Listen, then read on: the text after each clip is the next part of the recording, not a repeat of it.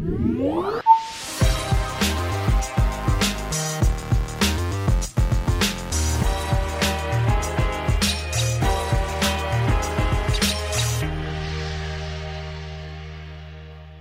up, everyone? Welcome to episode 2 of Preloaded, the podcast that is dedicated to previewing and talking about the biggest and most exciting upcoming video games that you should definitely have on your radar. My name is Josh Finderup, and I will be hosting alongside the other half of Preloaded, Mr. Jackson Van Over. Jackson, how are you doing this week? I'm doing great, Josh. I'm really excited to jump into another week of Preloaded. Yeah, same here. Last week went great. I want to thank all of our listeners and our viewers if you happened to watch the video version over on Jackson's YouTube channel. But for this week, we are going to be talking about the PS5. We got some brand new PS5 hardware details, so that's exciting. We're also going to be talking about the massive recent Avengers leak, and we're going to be having a broader general discussion about game reveals and whether or not companies reveal their games too soon, too early, and how that whole reveal process has changed. But before we get into all of that, I do want to go over some housekeeping. You can find Preloaded on Google Podcasts, Apple Podcasts, Spotify, and Stitcher, and we post every Monday. You can also find the video version on JV's YouTube channel if you'd prefer to watch. And again, all of that posts on Monday, so definitely check it out wherever you prefer to listen or watch.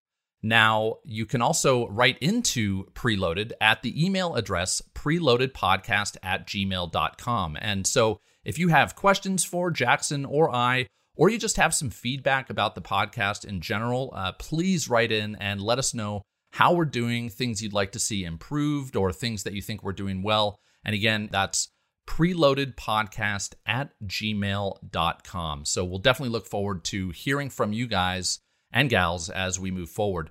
And speaking of, we want to actually kick things off this week with a question of the week. We did get some mail, which was super exciting. I was kind of wondering how many people we would get listening on our first week. Well, we got some, and you did write in, so thank you very much.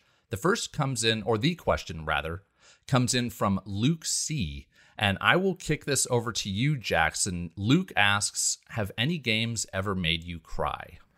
Well, Luke, yes, absolutely. A lot of games have made me cry. Mass Effect is one in particular that I remember having a significant impact on me. But the most recent game was actually Ghost of Tsushima. And I can't talk about the specific moment because it might be a spoiler. But games definitely tug at my heartstrings for sure.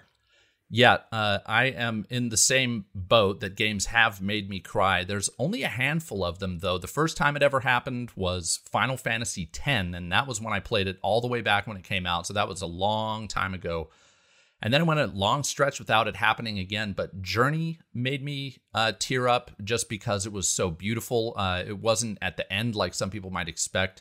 It was just the beauty of that game really got to me as I was playing through it at a couple moments. And then more recently, a game inspired by Journey. I always worry that I'm mispronouncing this. I think it's Gris, but Gris right. or I never Gris. played that.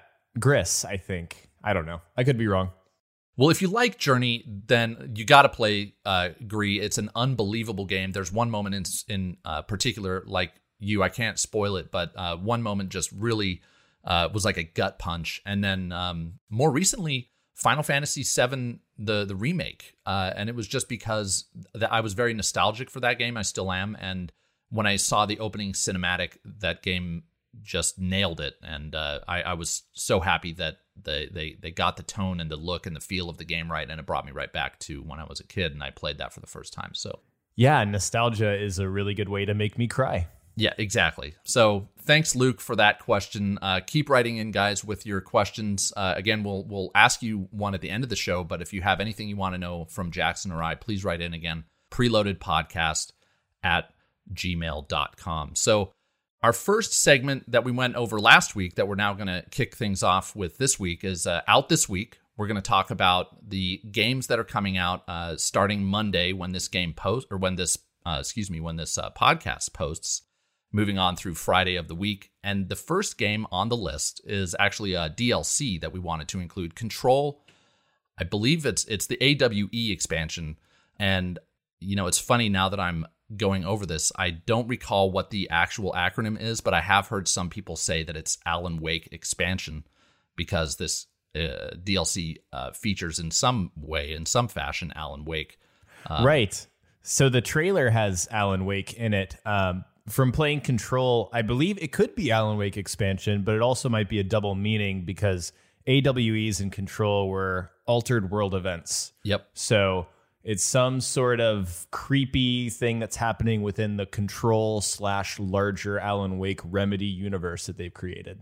Yeah, it's funny that I didn't remember that because I love Control. I actually platinumed the game on my PlayStation and one of my favorite games last year. So yeah, it was a good game. If you're into Control, and you are, I don't play a lot of DLC, but if you are into DLC, this is bound to be, I think, pretty good. That game was fantastic. Oh, and by the way, that comes out on August 27th. Next on the list, Surgeon Simulator 2 also comes out on August 27th. I must be honest, I have no intention of playing this, but these games do crack me up. They make for some awesome Let's Plays. They sure do. They make for great Let's Plays and streams. It's kind of like you're playing Operation, but in a video game. And I actually watched a trailer for this before we hopped on the podcast. There's a lot of like surgery room customization going on. So, hey, if that is your heart's desire, then you can do it in this game. Yep. That also, again, comes out on August 27th. And the next game and last game that comes out that same day is Tell Me Why, which I am actually looking forward to. So this is Don't Nod's next game that is coming out on the Xbox One and PC. I believe it's it's got to be a timed exclusive for Xbox and Game Pass. But another narrative-driven experience. I think that from the trailer they showed at the, I believe it was the last Xbox stream or event, they showed a trailer for this, and I thought it looked great. Yeah, I am not a big fan of these narrative adventure types of games, actually, but I will say that I've never played Life is Strange. So if I play one of these, my mind might be changed. So I'm excited to hear what you think about it. Yeah, I'll definitely be checking it out. Next is Madden NFL 21. A huge release comes out on August 28th. This comes out on PlayStation 4, Xbox One, Stadia, and PC. I will not be playing this. I'm not a big sports game guy, but I do know that a ton of people play these games. Yes, every single year. They don't change much, but we know that it's going to sell a ton. Yep. The next game on the list comes out as well on August 28th, and that's Project Cars 3. This was interesting for me to see on this list. I didn't actually know this was coming out until I researched what was coming out. And, the developers of this game just came out with Fast and Furious Crossroads. Right. So hopefully that was a swing and a miss. Hopefully this is a bit better.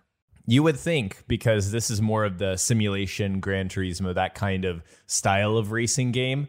So you would think that this has a little more polish to it. So we'll see. Yeah, and the previous Project Cars games have gotten really great reviews. Yes. So I do have higher expectations for this. I did read that it is a bit more arcadey than their past efforts, but it should nonetheless be pretty decent. Moving on, the next game also comes out on August 28th, Wasteland 3. So this is a game, I'm not remembering the studio's name, but Microsoft did purchase the studio that makes this. So while this game is coming out on PlayStation 4, Xbox One, and PC, it's kind of being marketed as an Xbox One exclusive. It's a kind of a tactical role-playing experience.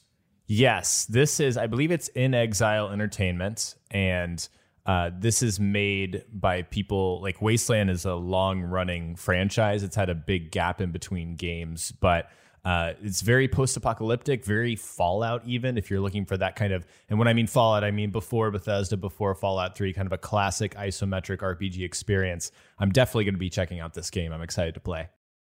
All right, so that is what is out this week. Let's now take a look at the review roundup for the games that came out the previous week, last week. So right at the top, we have Mortal Shell came out, and I will be talking about this later. I've picked this up. I've been playing it on my PlayStation 4, and it has a 76% top critic rating on OpenCritic and a 59% recommend, which I'm kind of surprised by that 59%.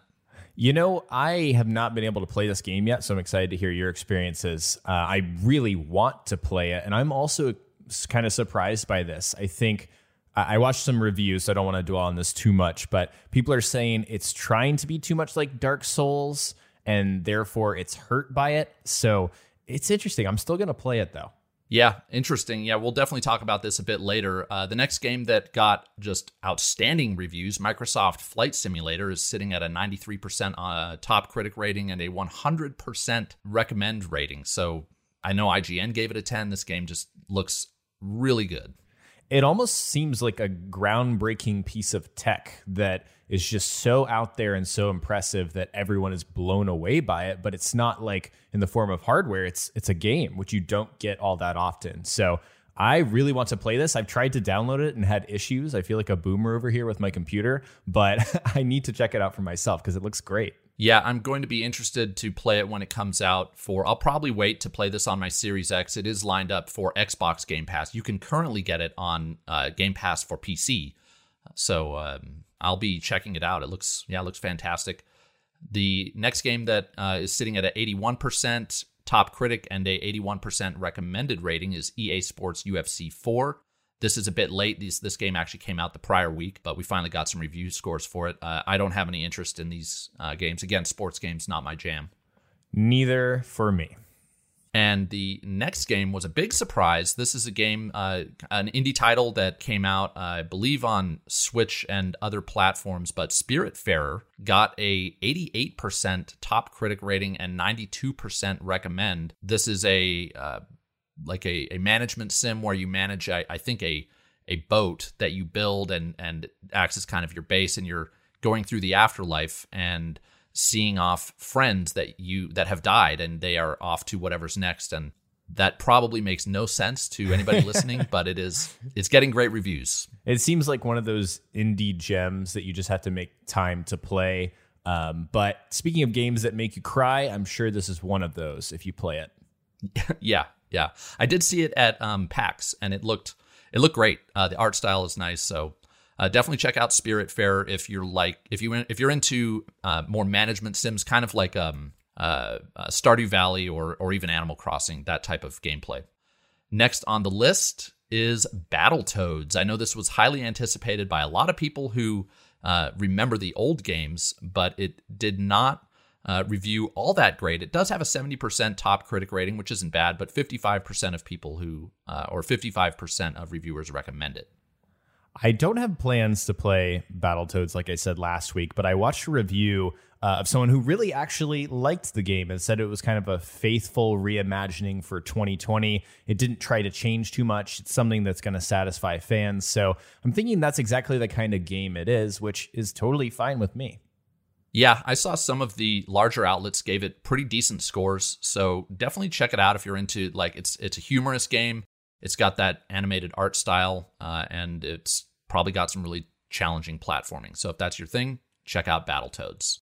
All right, well, we are going to take our first break, so we will be back with the week in previews in just a minute. Welcome back. We are going to now take a look at the week in previews. This is the section of our podcast where we talk about hands-on previews, if Jackson or I have played any games that are coming out, and we discuss the news around games that are coming out in the near future.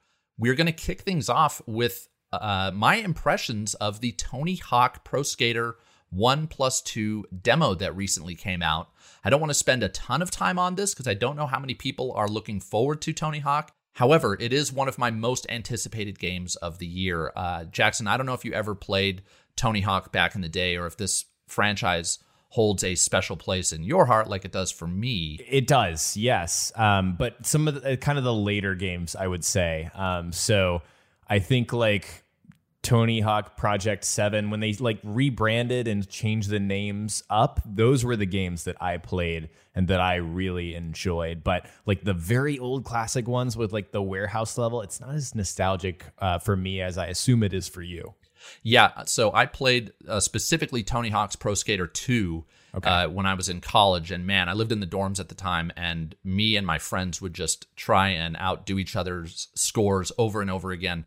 And that's a big part of what this game is. Just to give people a rundown, if you're not familiar, Tony Hawk, it's a skateboarding game, and it gives you many levels to explore in each game. And it is kind of a combination of trying to top your high score with stringing together really long and elaborate combos. And it also combines that with a bit of exploration. So each level has a lot of secrets, a lot of objectives to complete. So each level is kind of its own little collectathon, which really spoke to me as a gamer. That's my style through and through. And in the demo, the biggest thing is that they absolutely nailed the physics from the first games. And oh, that's awesome. Yeah, there was a remake of these games that came out a few years ago, but that was the biggest problem. The physics just didn't feel right, and I couldn't play through them. This feels perfect. So if you have any memories of what Tony Hawk feels like, you can expect the same kind of heavy physics. I don't know how else to describe it other than you're just kind of heavy. You don't float in this game. And you stick to whatever, like if you do a grind or you're doing a manual on the ground to extend your combo, it's very sticky. Yeah, it's funny how those very specific things are what we remember most about those old games. So when does Tony Hawk come out, the remake? I believe it's September 4th, the same day, I think, as the Avengers game, if I'm not mistaken. Okay, that's right around the corner. Yeah, if you pre-order the game, you'll get the demo that I played, and I did find that it was great for a few hours of gameplay. All it does is gives you 2 minutes to just run through and rack up as high a score as you can. It doesn't have any of the additional objectives. It's just a 2-minute demo where you try to rack up a high score. But anyways, this looks fantastic. It's also developed by Vicarious Visions, who did the Crash Bandicoot remakes. So we have no reason to think that this game won't be great. Yeah, it looks like it's in good hands with that dev. Yep. Moving on, our first news story of the week, a big one that dropped early on. Marvel's Avengers had 15 unannounced characters reportedly found in a data mine. Did you get wind of this, Jackson? Yeah, so I think this may be a good leak, actually. It'll work in their favor because at least some of the older fans, and when I say older, I don't mean much older, but like Marvel Ultimate Alliance, that series, if you like that series, I think a leak like this is going to make you more excited for Avengers because of the sheer list of characters that are on here. Now, it does seem like some of these are more like Echo characters or clones, yes, where they have the same exact abilities, but different animations and different skins. Now, that'd be a bit of a bummer, but I can absolutely see some of those lining up. But at the same time, this actually makes me a little bit more excited because that's something that I felt was lacking from the demo, the open beta. That's awesome. Yeah, I mean, just to give everyone an idea, I will run down the list really quickly. So it's Ant-Man, the Wasp, Vision, Black Panther, Doctor Strange, Falcon, Marvel, Mockingbird, Quake, Winter Soldier, Scarlet Witch, Captain Marvel, Kate Bishop, She-Hulk, and War Machine. Now, I'm not familiar with all these. I'm not a comic. I do like comics and I'm a fan, but some of these are not familiar to me. But right, those Echo characters that you were referring to, like She-Hulk and War Machine, for example, She-Hulk's probably going to have similar abilities to Hulk. War Machine's probably going to have similar abilities to Iron Man. Absolutely. I think that's something that we should probably expect. If now they may just blow us away and give us so much variety that it'll blow our mind in terms of play styles, and that would be a pleasant surprise, but I wouldn't get my hopes up on that. Right. And one other thing to note here, when I first heard this, I was like, well, how do we know that these are playable characters and not necessarily just characters in the broader story? Right. There were, so they found that each of these characters had challenge cards attached to them, and those are basically, like here's an article from IGN.com that says challenge cards are essentially in-game battle passes for each hero in Marvel's Avengers that scale as you rank up. And yeah, I saw this for Miss Marvel when I was playing the beta. It's all these unlockables that you can get for that character. So if they each have a challenge card, these are almost certainly playable characters. Right. And I think if they parse these out at a very smart pace in terms of releasing a new character like every 2 weeks or every month, I know that's kind of a tall order, but if that's what they have set up, some kind of outline like that, then I think a lot of people will be very happy. Yeah, me too. So we'll no doubt get more information about this game in the coming week or two before we lead up to release, but kind of exciting news for people who are looking forward to any or all of these characters. Next was another big story, but this one took me, and I think a lot of people, by complete surprise. Ghost of Tsushima Legends announced. Now, Ghost of Tsushima Legends is a multiplayer expansion, I guess we could call it, to the original game that is releasing for free in the fall. Jackson, what was your initial reaction to this? I was shocked by Legends because it came out of absolutely nowhere. It's not every day that you see a big budget exclusive story focused single player narrative open world game suddenly come out of nowhere and say, hey, we're going to release a co-op focused sort of wave based survival mode. And so Legends really took me by surprise. And the fact that it's revolving around different character classes. You have the samurai, the hunter, the ronin, and the assassin, each with their own unique advantages and abilities. It just completely took me by surprise. Yeah, and one thing I found interesting is it sounds like it'll be a very different experience whether you play it with 2 people or whether you play it with 4 people or maybe 3 or 4 people. So on the blog, this is from the PlayStation blog, it says, with 2 players in Ghost of Tsushima Legends, you'll be able to play a series of co-op story missions that escalate in difficulty, building on the foundation of the combat from the single-player campaign, but with new magical twists that often require careful synchronization. So that's interesting. But then it says, with 4 players, you'll be able to take on wave-based survival missions, fighting groups of the toughest enemies Tsushima has to offer, including new Oni enemies and supernatural abilities.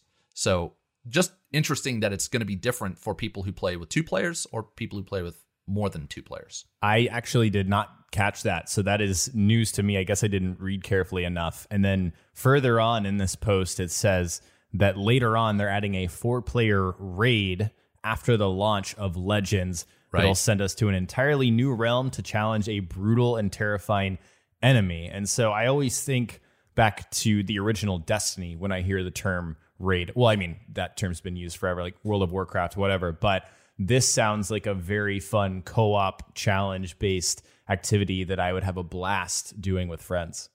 Yeah, I agree. This is very cool. And it's the fact that it is free, just super cool of Sucker Punch to kind of shadow drop this. And I'm sure they've been working on it for a long time, and they've managed to keep it a secret, which is pretty cool. So very neat. The next story is not so neat. Deathloop Deathloop got delayed to Q2 2021. Jackson, did you want to cover this real quick? Sure. So this is a big deal because Deathloop looked really cool. I think I've actually said in the past that it underwhelmed me, but the more I've looked back at it, the more I think it looks awesome, and I love Arcane. But the reason this is a big deal is that this was supposed to be a PlayStation 5 timed exclusive ready for launch. At least that's what we assumed it was going to be. And so this circles back to our conversation last week about launch lineups and how important they are for the launch of a console. And we were both very excited about the exclusives for PlayStation 5, Deathloop being one of those. And so the fact that this is getting pushed out of 2020 like so many other games is quite a big deal. Yeah, and it is a bummer, but at the same time, as with all delays, we just hope that it gives them the time they need to make the game they want to make. And Arcane is a great studio, so the expectations are pretty high. But yeah, I thought that this actually was one of my most anticipated games coming out of the PlayStation 5 reveal event. So I was bummed to see this, but at the same time, looking forward to when it finally does come. I guess it'll give me more time to play Cyberpunk and all the other games that are coming out in the fall. Right. That's the only bright side, I feel like, in this is more time to play Cyberpunk and Valhalla. The next story, I'll kick this one over to you again, Jackson. Call of Duty Black Ops Cold War, title confirmed, and a trailer as well. And we got a date. Right. So there's been this reveal going on over the past couple of weeks. I touched on it last week, and we thought that the game was going to be revealed last Friday. In fact, it did not, but we do know that the game for sure is coming out with a reveal trailer on August 26th, excuse me.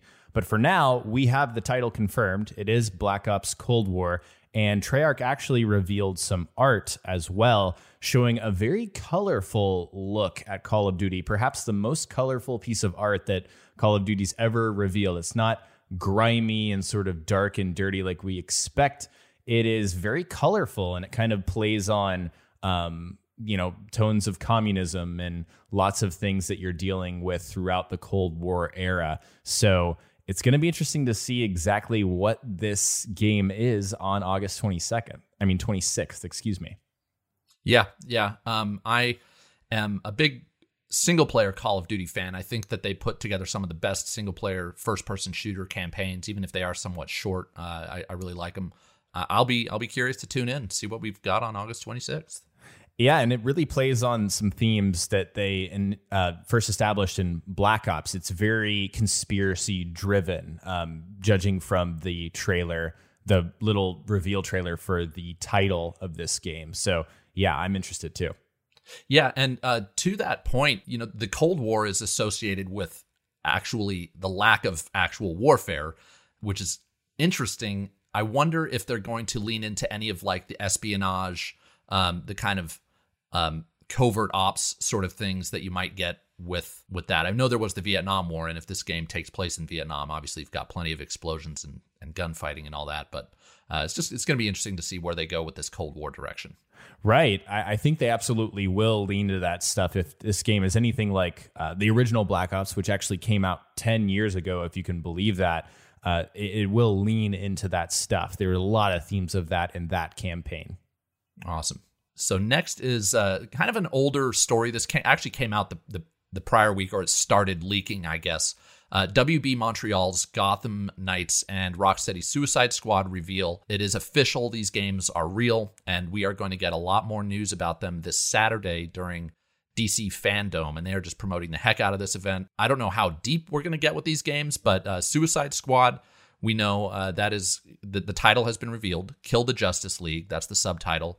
And we got that tweet with Superman with the purple eyes indicating that he's kind of been possessed, and he has the bullseye on the back of his head, implying that you're going to take on the entire Suicide Squad to go after Superman, and as the title implies, the entire Justice League. So that's pretty interesting. Did you have, before we get on to Warner Brothers game, did you have any reaction to this, Jackson? Just that I'm excited to finally see what Rocksteady has been working on, because everyone, or not everyone, but most people love the Batman Arkham series. Arkham Knight was a little disappointing, but it's so exciting to see that Rocksteady has another game for us to play very soon, hopefully. Yeah. And I think the big question here is it going to be a live service game or not? Obviously, Rocksteady is known for their single-player experiences, but taking on multiple characters in the Suicide Squad definitely hints towards maybe something that is multiplayer. So we'll see. The next game that is going to be revealed officially, at least shown officially, I guess it's already been revealed, is Warner Brothers Montreal's game, which is titled Gotham Knights. And funny enough, we were talking about this before the show, Jackson. This is probably the game that's going to be more Rocksteady than Rocksteady's game. This is people are assuming that this is going to be a single-player, narrative-focused experience. If all of the assumptions are true, then yes, Gotham Knights does seem... A lot of the reveals have been hinting towards the Court of Owls, which I don't know if you are big into, like, you know, DC Comics and stuff. I'm not personally, but from what I've looked into, this is an interesting backdrop for a Batman game. And it does seem to point towards the fact that it's more of a single-player experience. So I'm very interested to see what they're going to reveal.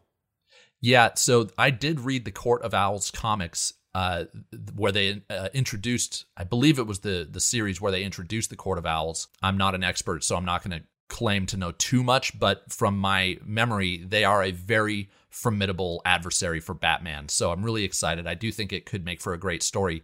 You know, the only downside, I think, to a Court of Owls game is that it doesn't feature, at least that we know of yet, any really familiar faces. Like, we don't know if the Joker will be in this, or Bane, or any of these villains, Poison Ivy, that we've kind of come to know and love. But the Court of Owls, definitely a scary kind of sect or group of people and villains. So interesting stuff.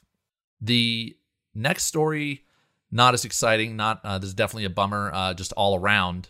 Ubisoft fires Ashraf Ismail after a scandal. Ashraf was the creative director on Assassin's Creed Valhalla, and while this news isn't typically stuff we would cover in too much detail, this does affect, obviously, Assassin's Creed Valhalla, one of the biggest games of the fall.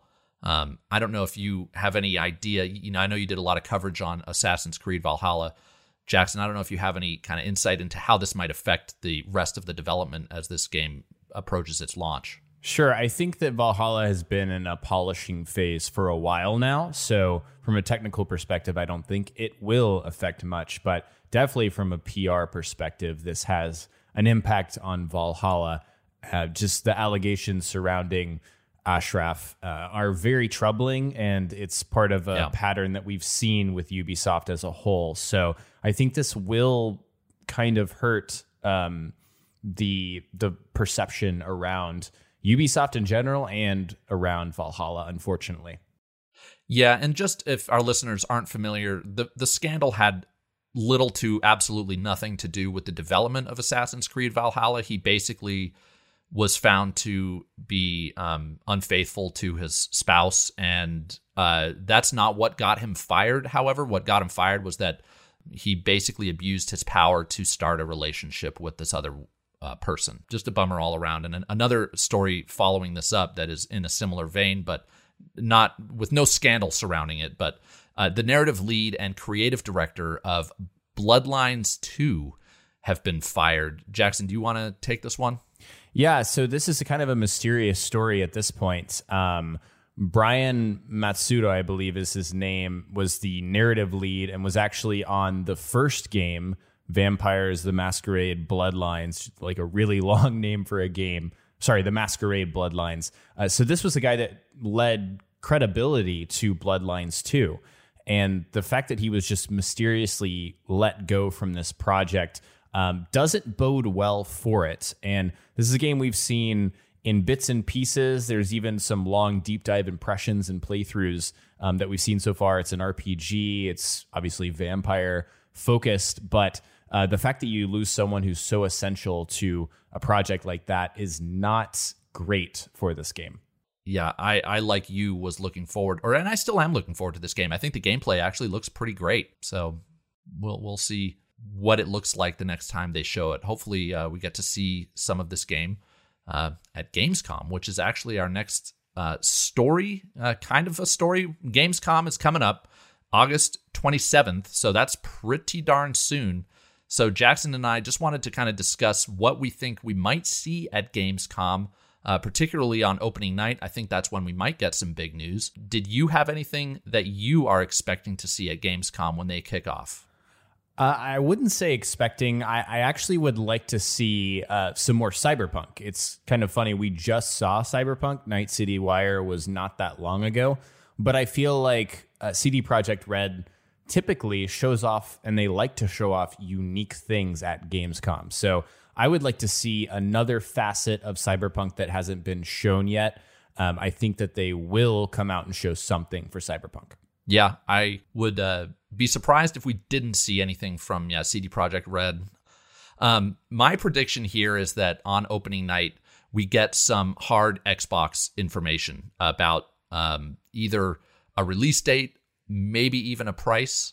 I think that the way they revealed the Xbox Series X at the Game Awards kind of shows that they're willing to go outside of their own Xbox branded messaging, and Gamescom has such a massive audience that I think that this might be a place where Microsoft puts that foot forward. I would love to see more about Xbox. Sorry to cut you off there. Yeah, I would love to see it's just some kind of price. I want that to get the ball rolling for Sony and Microsoft. I want to know how much these things are going to cost.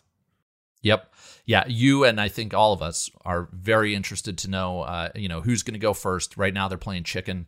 Right. And my prediction would be that Microsoft does undercut Sony if they can. But if they go first, they may not have that opportunity. It's going to be really interesting to see how the pricing of these systems shapes up. Our last story of the week is a big one, and it just dropped this morning. So PlayStation dropped a commercial for the PlayStation 5, which was pretty standard, just kind of a regular old gaming commercial, nothing too special there. But they released alongside that a blog post that talked a lot about the DualSense controller And we actually got some pretty interesting details about how this controller is going to work, particularly with the haptic feedback and the adaptive triggers. I have some stuff that I thought was pretty interesting, but Jackson, I want to ask you first, was there anything in here that struck you as particularly interesting? Yes, all of it, if I'm being honest, because this is not a feature that I thought was particularly exciting when PS5 was revealed. When you hear about like rumble and vibration in a controller, it's like, okay. But this seems like something that's going to take a leap forward that's going to really enhance the experience, even more so than like the touchpad on the PlayStation 4 on that DualSense. So in Spider-Man Miles Morales, we got a little hint from the creative director on the game from Insomniac saying that the game will actually give us hints which direction attacks are coming from by providing haptic feedback in the appropriate direction with our controller. So we'll feel before we're about to get attacked, which is such a cool like concept. It's hard to even imagine because we haven't felt that kind of technology yet. Yeah, that was one that struck me as well. I have never, that I know of, I've never experienced that in a game. And it does seem like, so for people who haven't checked it out, if you go to PlayStation blog, the post talks about the initial features that they highlight in the commercial, but then it has just a bunch of quotes from developers talking about how they've implemented these features into their games. And Spider-Man was a big one. Another one was from Deathloop. So I'll just read this quote from, hopefully I pronounced this correctly, Dinga Bakaba, the game director on Deathloop, and he says, "One I like is blocking the triggers when your weapon jams to give the player an immediate feedback even before the animation plays out, which prompts the player in a physical way that they have to unjam their gun." So we've heard so many times that these adaptive triggers are going to be used to simulate the feel of a bow, and it's kind of seemed like Sony has nothing else up their sleeve as far as how this feature is going to work. But here's an example that I thought was kind of interesting, that there are other ways that developers are considering to use the adaptive triggers. Right, and another one of my favorites is also from Insomniac, the creative director on Ratchet & Clank Rift Apart, is saying, for the double barrel shotgun, as you pull the trigger, you'll fire from one barrel, but you can feel resistance, like pushing back on your finger around halfway down the trigger, in which case you're going to have to pull harder to shoot both. And that's such a cool feeling. It almost feels like something you'd get from like an arcade experience at the arcade instead of something that's at home with your console. Yeah, really cool stuff. So that is our news of the week, but we do have one last thing that we want to briefly mention, a bit of a preview for next week. Jackson, did you want to take it away? Yes. So I actually got some preview code from the publisher 2K for Mafia Definitive Edition, and I'm going to be playing it over the next week. Unfortunately, I can't share any details, but I just want to give you guys a small heads up that I will share some brief thoughts in this section of the show next week because the embargo lifts for everything that I'm playing in the game on August 26th. So all I can say is I hope you guys are looking forward to it. All right. Now it is time for the discussion around our featured topic of the week. This week, we're going to be talking game reveals and how developers and publishers reveal their games. And as of the time we're recording this podcast, we have a very big reveal event coming up this weekend with DC Fandom. And at that event, we're going to see the official reveal of the Gotham Knights game being developed by WB Montreal.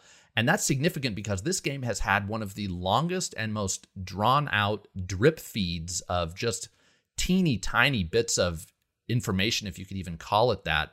And so some people might really enjoy getting teased like this, and some people might think that this is just too much. Just show us the game already. Jackson, how do you feel in general about how games are revealed? Do you think that the gaming industry kicks the whole marketing campaign for games off too early?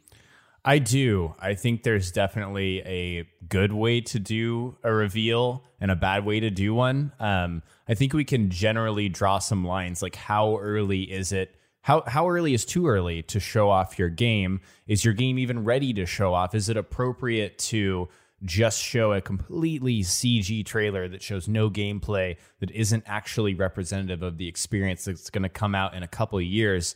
There's a lot of interesting ways that companies handle this stuff, and a lot of them aren't great, but some of them do it right. Yeah, I agree. I think that we've seen kind of two ends of the spectrum, one with this Batman game, and then, take Fallout 4, for example, where Bethesda, of course, everybody knew that they were working on Fallout 4, but they didn't show it until the E3 prior to the fall that they actually released the game. So we didn't get an official look at Fallout until only months prior to its release.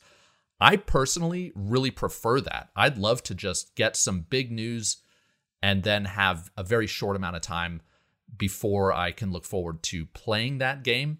Now, if everybody did that, maybe we'd have less stuff to look forward to. Maybe we'd have less lead-up time. Obviously, we'd have less lead-up time, and that might give us, less to look forward to.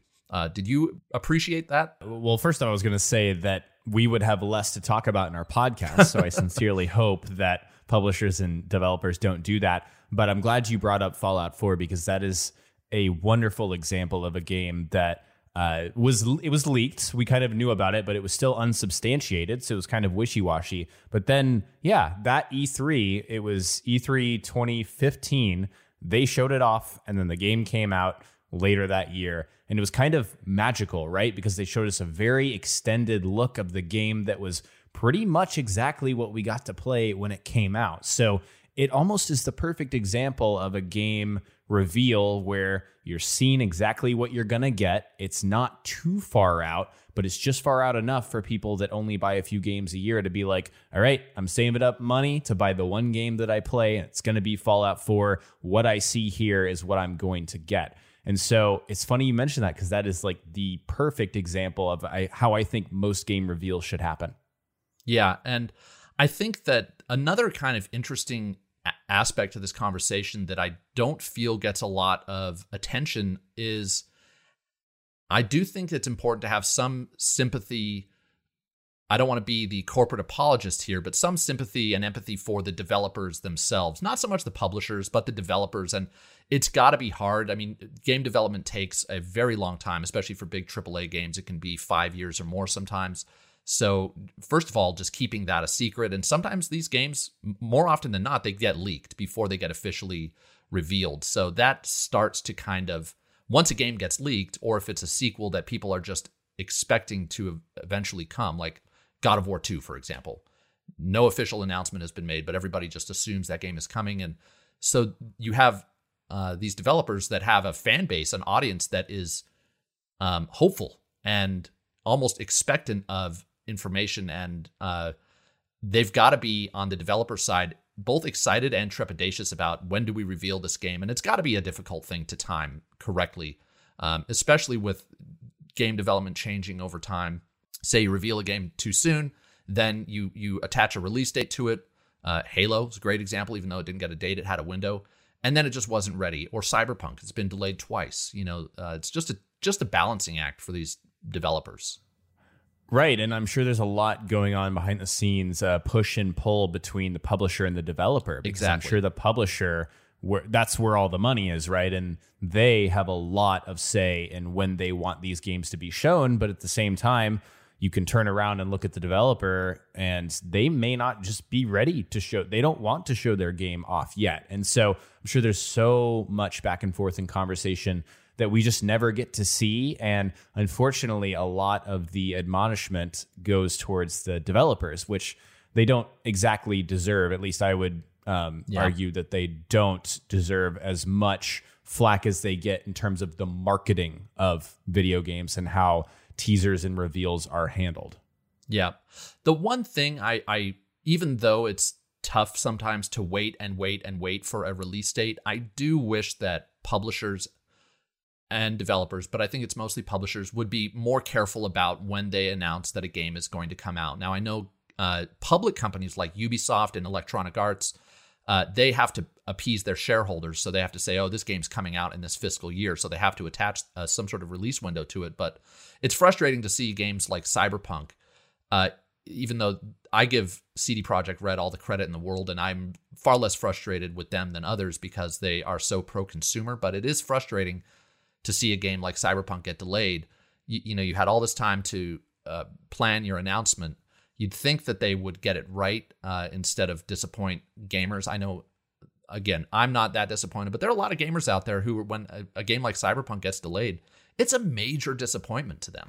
Right. And Cyberpunk may very well be the most hyped video game ever full stop. Yep. That is the kind of stakes that we're dealing with that kind of game. And so the fact that the first, the trailer that revealed the title for Cyberpunk, I looked this up, came out, I think it was October 2012. And then the first Cyberpunk CG trailer came out in 2013. And here we are talking about delays for this video game in 2020. So it's kind of bizarre that this is the kind of world that we operate in terms of marketing games. But hey, this is what we're dealing with. Yeah, and to be clear, I'm not upset about the delay itself. I'm more upset's the wrong word, but it's just I would think that developers and publishers would be more careful about announcing the initial release date. You know, the game's going to be ready when it's ready, and that seems to be just the way game development works. One interesting thing we never got to talk about this, and maybe we'll move on after this because I know we're running short on time. But how did you feel about how The Last of Us was marketed and revealed leading up to its release? That's a great point. I was okay with what they chose to do, and I don't know if we want to delve into spoilers. Maybe we don't, just for the people that that have not played the game. That's a really good point. But maybe I opened a can I didn't need to open. Oh no, I think we should still discuss it because the marketing campaign showed a very different story-related outcome from what you experience in the game. I don't know if that in and of itself is a spoiler, but there you go. That's what happened, and I think specifically for this game, it's kind of like I want to give them a pass because I think it made total sense for what happened in the game for Naughty Dog and Sony to do that. So in instances like that, I think it makes sense and it works. Yeah. And another game, this is a little unrelated, but that was another game that was just devastated by a massive leak. But it didn't seem to affect the final outcome. I know that game sold incredibly well, but yeah, really interesting. It's going to be interesting to see this Saturday what we get from Gotham Knights and Suicide Squad. My hope is that they cool it with the teasers, show us the game, show us gameplay. That's another thing. Gosh, I have so much to talk about here, but I do want to mention, moving forward, can we please get more gameplay than these cinematic trailers? I know that sometimes you can't show gameplay, but cinematic trailers have kind of become my a pet peeve of mine when it comes to these showcases that we've seen. I think you're in the same boat as a lot of people. And I'm actually not so against CG trailers because I think it shows like the essence of a game really well. And maybe at a point where the gameplay isn't ready. But that kind of brings us back to the conversation. Should you even be showing that trailer if there's not gameplay ready to show? I'm with you on DC fandom. I think we do need to see some gameplay. And I really am crossing my fingers that these games come out in the next year. I think if they're showing this stuff now and these games are not coming out soon, that'll be a real bummer. Yeah, I mean, if they wanted to drop a total bomb, they could say one of these games is coming out this fall. I don't anticipate that. But yeah, spring, I'm expecting maybe one comes out in spring, one maybe next fall. I'd be satisfied with that. So that's our discussion topic of the week. We are going to take our last break, and we will be back with what JV and I have been playing this past week. So, Jackson, what have you been playing? This week, I got a couple hours into Mafia Definitive Edition. Once again, can't share anything about that until the embargo lifts, so we'll talk about that in this section next week. Outside of that, I've played more Fall Guys, and I'm just enjoying the heck out of that one. The more I play, the more I enjoy it. It's kind of bizarre, not the kind of game I would love, but here we are. And then I played a little bit of Horizon Zero Dawn, and I actually noticed we got a comment on our first episode about how Horizon Zero Dawn's port isn't great on PC. And I haven't noticed any of those issues while I've been playing, but I've looked around a little bit. It seems like other people are having issues with the port. So that's a bit of a bummer. It's a game I definitely want to replay before Forbidden West. But yeah, that's what I've been playing. Awesome. As for me, I have played a ton this week. I am still working my way through Ghost of Tsushima. It is still, for some reason, not scratching that itch. I just think I might have gotten my fill of open world games, but I definitely want to finish it because I just feel like that's a game I should have under my belt when it comes to the Game of the Year discussion. I also played a bunch of retro games. When I played Tony Hawk, that got me kind of itching to play some old games, so I played Tony Hawk's Pro Skater 3 on my PlayStation 2. and I wanted to play one of kind of an old school action adventure. So I played a game that has long been on my backlog, and that's Majora's Mask. The dungeons are fantastic, but the kind of the open world exploration part of that game is, I just don't feel it holds up quite as well as I had hoped. And then lastly, I started Mortal Shell, which I alluded to earlier in the show. I was really surprised that game got such a low recommended rating on OpenCritic, because I'm loving it. It definitely is. I think you had mentioned, Jackson, that people were saying it was almost too much like Dark Souls, and it is very much like Dark Souls. And but I actually wasn't a huge fan of Dark Souls. I love Sekiro and Bloodborne, but Dark Souls was a little too slow and lumbering. And I feel like Mortal Shell, you have a bit more control over your character, and you can dodge faster. The dodges actually work. So it's a bit more my speed. I'm really loving it. I would highly recommend anybody out there who is into Soulsborne games and looking for that type of challenge right now, I would check out Mortal Shell. It's also shorter than those games. You won't sink 60 hours into this one. It's more of like I think a 20-hour experience from what I've read. So that's what I've been spending my time with, and it's been a lot of fun this week. The last section of our podcast that we want to end with, we didn't get to do this last week because we didn't have any reader mail to speak of, but we actually got some reader mail. And last week we pitched the question to our listeners: are you getting an Xbox or a PS5, and why? And the responses we got were great. We got two that we want to highlight here. One comes from Kyra. I really hope I'm saying that. It's either Kyra or Kyra. And Kyra wrote, I am definitely getting a PS5 first because of the exclusives. But the reason I got an Xbox One S, was Game Pass. Games are really expensive in my country, and Game Pass is a big thing for me. So I might get a Series X at some point. I just thought that was really interesting. I think a lot of people are getting a PS5 first for the exclusives similarly, but Game Pass is something that Xbox, only Xbox has, and that's a big thing for people who might be on a budget or might live in a country where games are more expensive. Next, we got a letter from Casey, and Casey said, I will definitely be getting the Series X before I get a PS5. I would much rather play games on the Xbox ecosystem since 90% of games are multi-platform. Game Pass is an added bonus for games I want to dabble in, but don't necessarily have to 100%. So again, Game Pass factoring into why people are, or at least why Casey and also why Kyra are getting an Xbox when they do. So interesting stuff there. Thank you for writing in. We really, again, look forward to hearing from anybody who wants to write into preloadedpodcast@gmail.com. Again, that's preloadedpodcast@gmail.com. You can send us feedback, whether good or bad. Well, I shouldn't say bad, but constructive. And we want to pitch out a question. We actually got a question from one of our readers that we wanted to pitch your way, and it's from Nick in Quebec, who said, what games with no release date are we looking forward to? So are there any games that you guys are looking forward to that haven't officially been announced or revealed, maybe rumored, that you're really looking forward to? Jackson, are there any games that haven't been announced that you're looking forward to? Just really quick. Yeah, the heavily rumored one is the Mass Effect Trilogy remaster. That one has still not been dated. It's been heavily rumored, but if that thing is coming out in October, you bet I will be playing it. Awesome. Yeah, I've seen some rumors coming about lately about that, so maybe we'll talk about that soon. For me, I got to throw out, now that I've thought about it, Metroid Prime 4.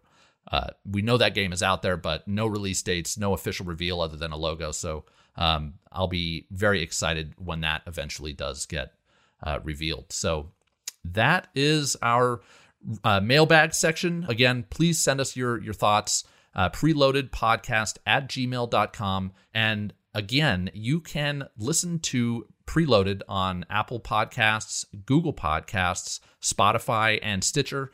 And you can watch the video version on JV's YouTube channel. Just go, if you're not already subscribed to him, go to YouTube and just search for JV. He'll pop right up. So JV, anything that you want to plug on your channel?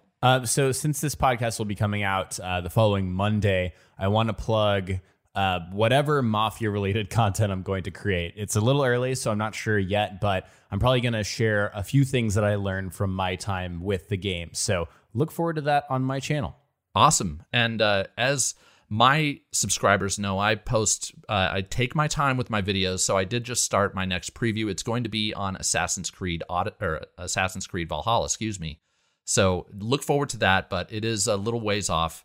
But I'm hard at work, as always, on my next video. You can find me on Twitter and Instagram at Quest Mode Games. And Jackson, where can people find you? They can find me on Twitter, JVJYVEE, on YT, like on YouTube. I'm on Instagram, Twitter, and even Facebook.